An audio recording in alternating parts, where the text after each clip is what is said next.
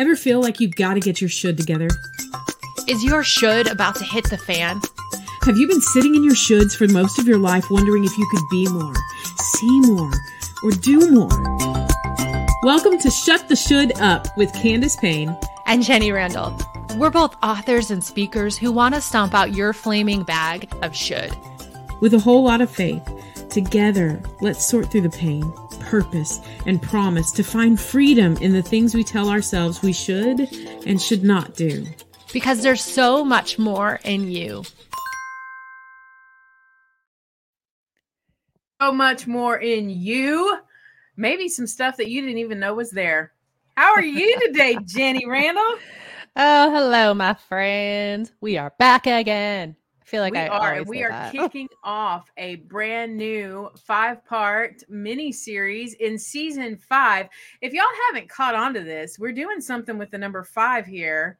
It's the 5th season. Can we even just celebrate that for a second? We're in the midpoint of season 5. What is happening to our lives here? like we have lived this much life together that we are in season 5 doing these 5-part miniseries. Today, we're going to kick off a new one. And I just want to give you a little bit of a hint in what we're going to be talking about. It's talking about this idea that we should be willing to be restored, or we should like restoration. Do you like it, Jenny? We should like it. We should like it because it's often a wrestling match of what? Okay, tell us more. Tell us more, Candace. Well, imagine, if you will, a television show. And I used to watch these with my dad. If there wasn't many things that I would want to watch with my dad on TV, let's just be honest. If it was sports, I'm tuning out. I'm out. I don't care. I'll go make me a sandwich and I'll do some. I'll color. I'll read a book while you watch that mess. But there were these shows that would have antique cars that were restored, and they would come and they bring them. And I mean, they look like garbage, Jenny.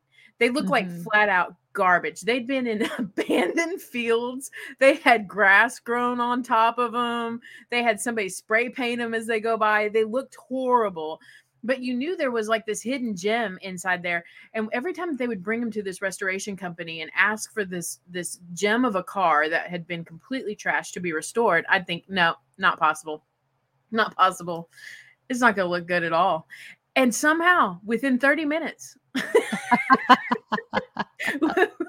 magically, by the magic of TV, you would find within 30 minutes what had looked like rusted out garbage with plants growing out of it and spray paint covering it was now fully restored and brought back to its original glory from, 1960s, 1950s. Yeah. And I would be shocked every time, like mouth open, jaw to the floor, shocked at how great these things would look. And I started thinking about restoration in our own lives. What does that look like? So, Jenny, I'm going to ask you a fun question, and all of our listeners play along with us. It's just this random new fun game I'm creating. Here we go. Okay, I love spontaneity moments. Do you have currently anything in your closet to make you look restored in some areas of your body as you wear clothes or shoes? Like, do you have any shoe inserts? Do you have Spanx? Oh, okay. I see where we're going. Just the way it was worded, my wheels were spinning. I mean, there's eye cream. There's eye cream that is involved for my face. There's wrinkle reducer. We've got a lot of things going on. I Spanx it up. Wherever routine. My stomach does not look as firm as it did at 12 years old, which still wasn't that firm, I try to make it that firm. Wherever, absolutely, my bras have changed the older I've gotten. I'm just saying that there's a different qualifier that I have when shopping for bras, because I'm wanting to restore those things. Also, ironically, to 12 years old. And wow. I'm so uncomfortable. I'm oversharing here, and I don't even care. But I don't think I've even grown a cup size since 12 years old. So that's why. Okay. It's my own personal goal. So there you go. I think about all that we do with our bodies to restore our bodies the older that we get. I mean, it's kind of I have those eye patches. Do you know what I'm talking about? Like they sit underneath your yeah. eyelid. Mm-hmm. And they look like they're gold. And I feel like just the fact that I could have gold underneath my eyes makes me Royalty. feel like like a Pharaoh-esque goddess or something. Is Pharaoh-esque even a word? I don't think it is. I mean, I don't think it it sounds is. great. Yeah. What else do you have that Restore. restores something in your life that you can think of? We've talked about with like bodies, but do you have anything that restores or maybe takes care of, I don't know, leather or furniture that you love? Oh, yeah. I mean, do I actually clean my house? That's the question. Nobody does. So, there's the oven cleaner system. We got to clean those Ooh. ovens, bring it back to new, shining, Do you clean it with the sparkling. oven cleaning setting that you put on the oven where it Horror burns stuff stories. out? No. I We've was done gonna that a say, couple who does times. that? We've done it once at our old house, Okay. but you hear the horror stories of ovens literally exploding, and then that's more of a mess to clean up. So it's like, why don't you put the oil on the oven or whatever it is That spray and do it that foam. way? Yeah, the Yeah, spray you foam. spray it and then it just foams up and you leave it The for oil like of the Lord. 12 Yeah. weeks and then you come back. You're like, it's clean now. We're good. Yeah. Yes. Yeah. Restoration. So you're Oh, talking practical on a practical level. How do yeah. you keep your house functioning, getting restored, keeping things new? And Yeah. really what you're doing is you're, for lack of a better word, honoring that thing or that item by actually caring about it to tend to wanting to restore it back to its original state. I have a leather bag and it was my first bag to ever really own that was real leather. And I'm talking like it smells of leather. It's that, and I don't know about anybody else, but I'm weird. I love that smell. I love how it looks the more weathered that it gets. Mm-hmm. But man, it can really be destroyed if you don't restore it with an actual balm or like a liquid or something that they sell to actually rub into the leather and keep it hydrated. And for me, I thought I'd gotten to the point where I destroyed this bag because I couldn't find it for years. It was in storage.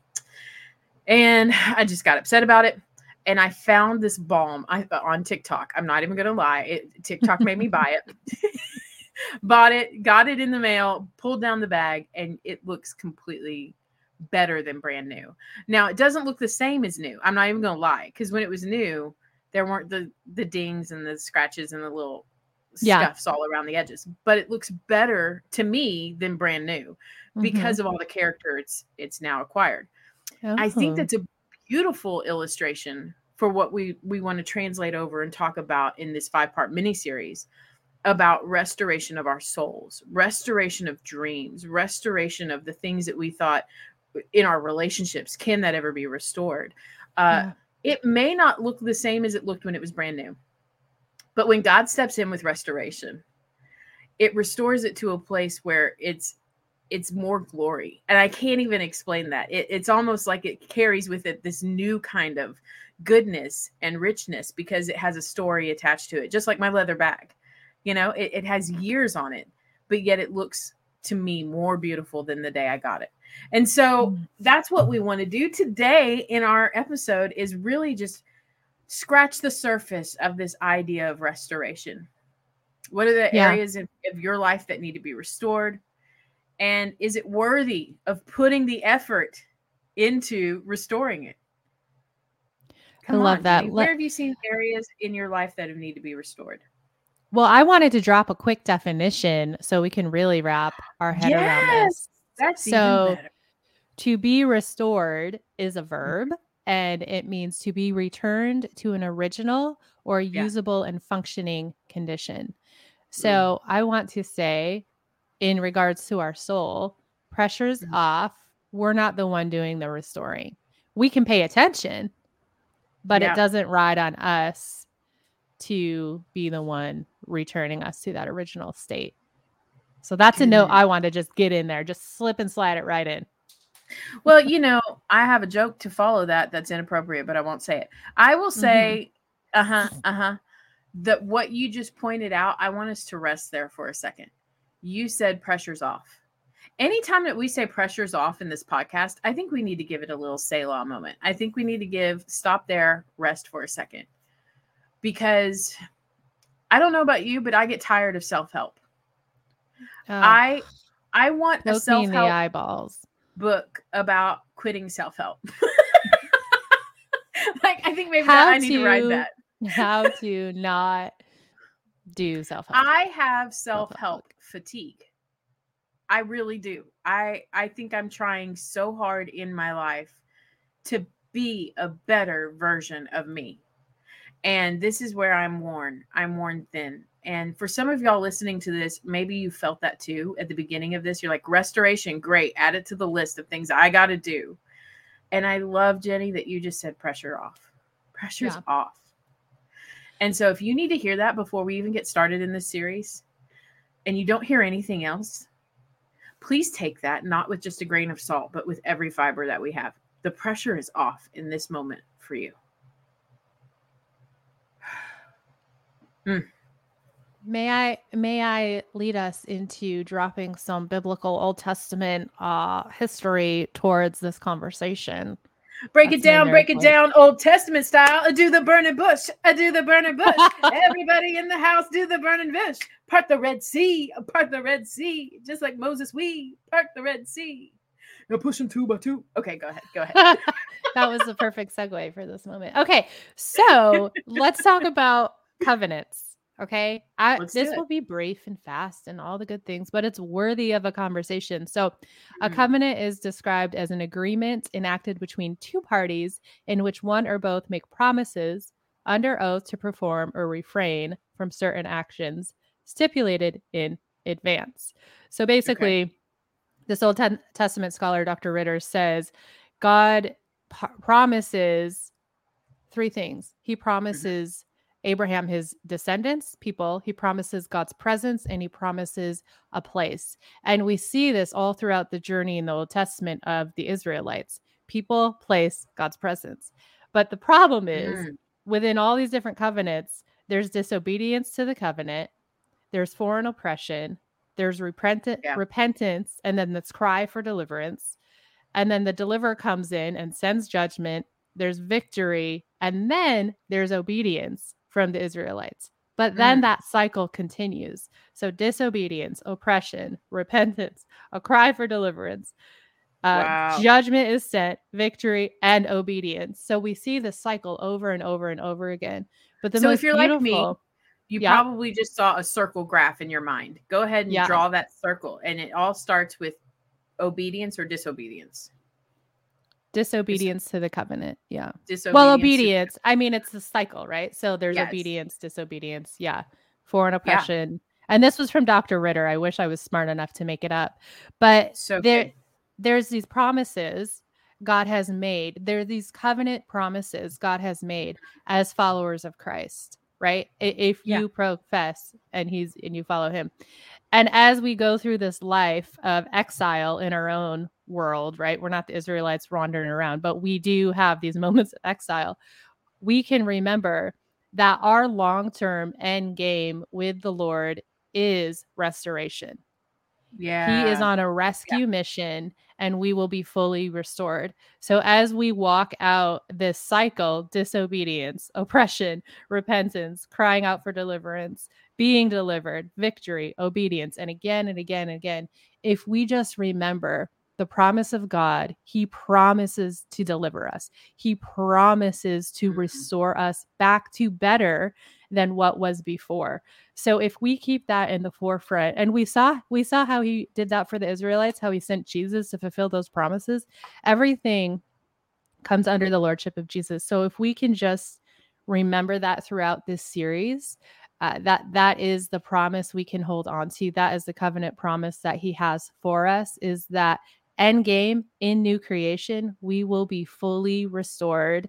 The garden where Adam and Eve were, that will be even better than it was as we rest and reside in the full presence of being face to face with Jesus. And man, sign me up. Sign me up. You know, I feel like sometimes I'm I'm kind of hesitant because this is a podcast and people are going to write in and be like, let me tell you the truth. And that's just a funny thought you had. But I feel okay being vulnerable here. Okay. Sometimes I wonder if we're being restored less to the garden moments that God reveals through Genesis and more towards his conception of us. Like when we look at in the Psalms and it says that he's known us before he created us in our mother's womb. Like he knows us before he's created us.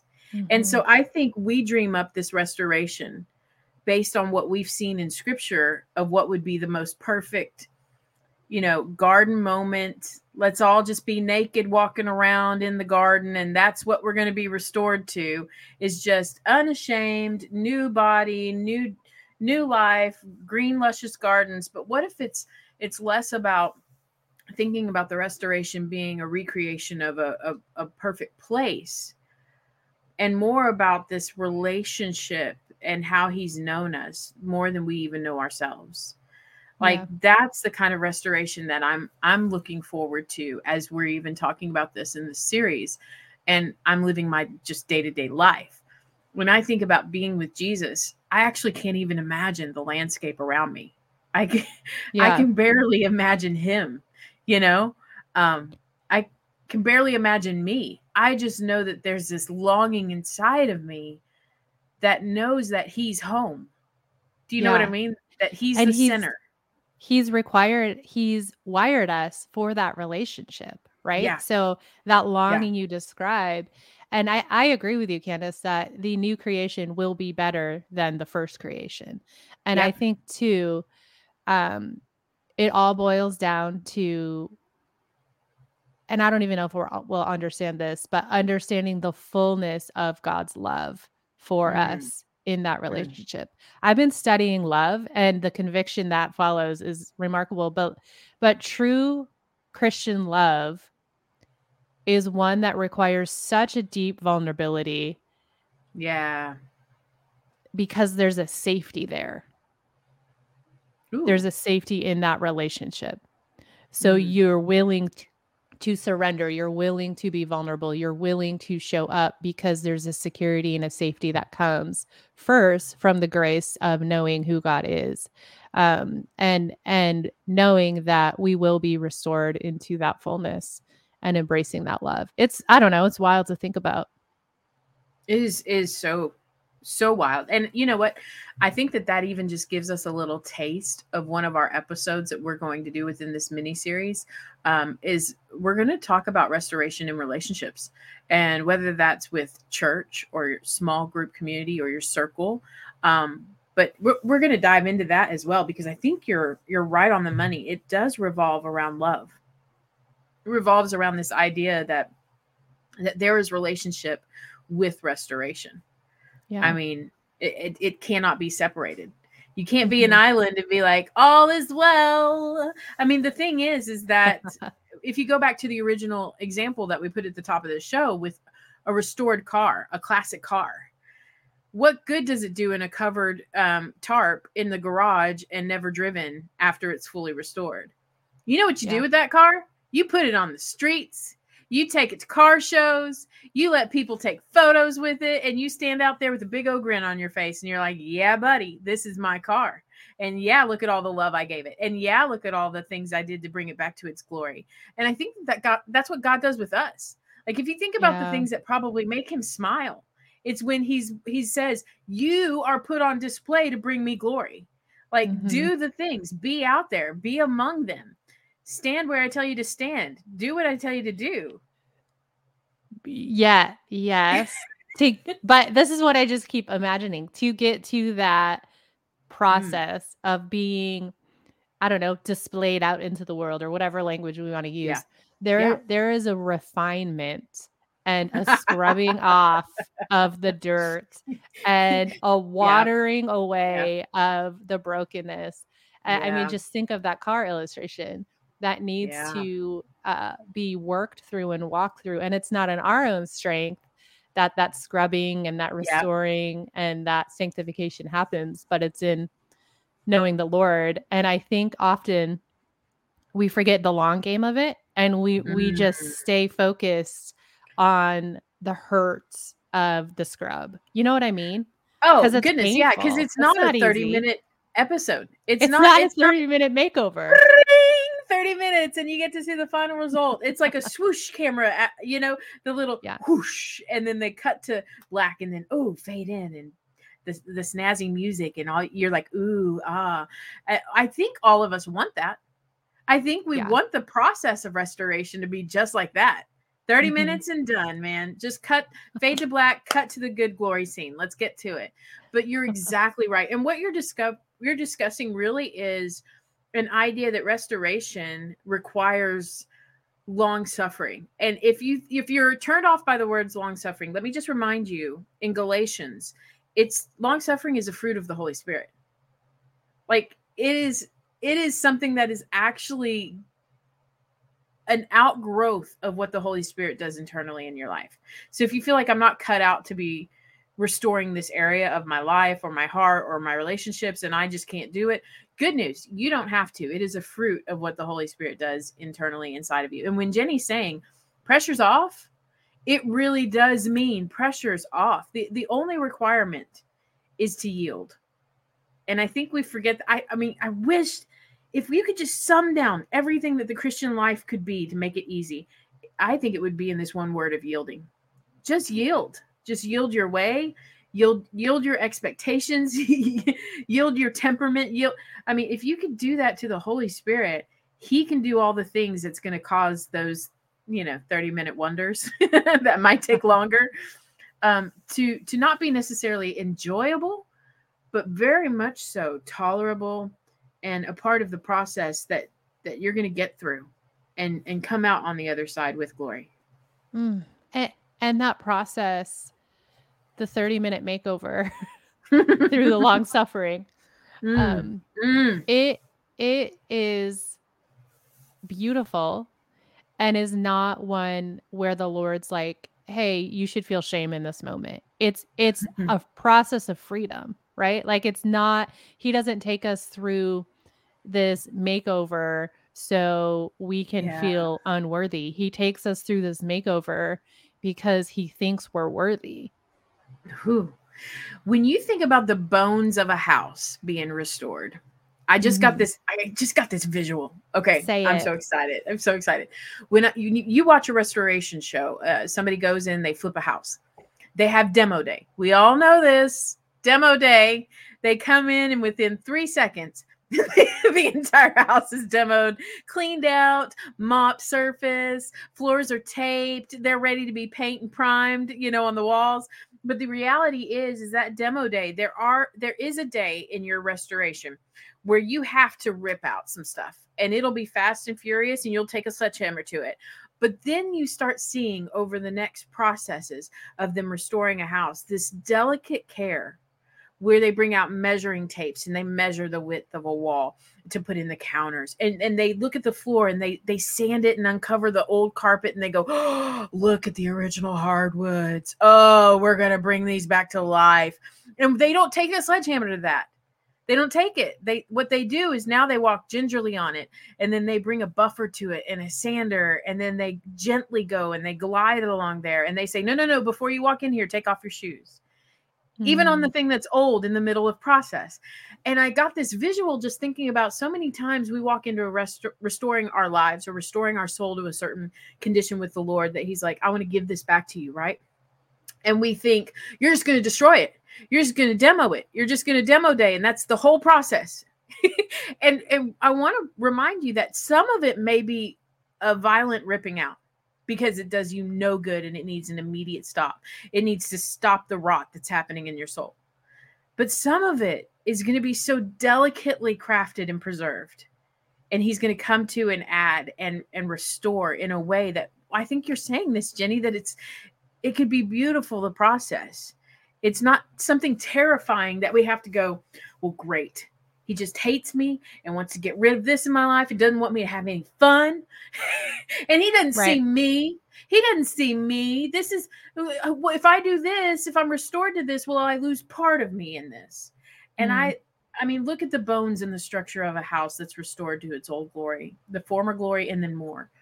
It ends up being something that we go, oh, I love that. But then also, here's a byproduct. I didn't even think of this analogy until we started recording. Here's a byproduct to that. You have me sitting on my couch watching it now going, ooh, I want to decorate my house like that. Oh, I want to do that to my back porch. Mm-hmm. Oh, it's like when you actually go through the restoration process and you're restored with something better than what you began with, the people around you go, I want that too. And shouldn't that be what the mark of a real mature Christian life is that they can see what God's done in us to restore us and to create a clean heart, a pure heart, the joy of our salvation restored. Like that should move us to inspire others to want what God has for them as well.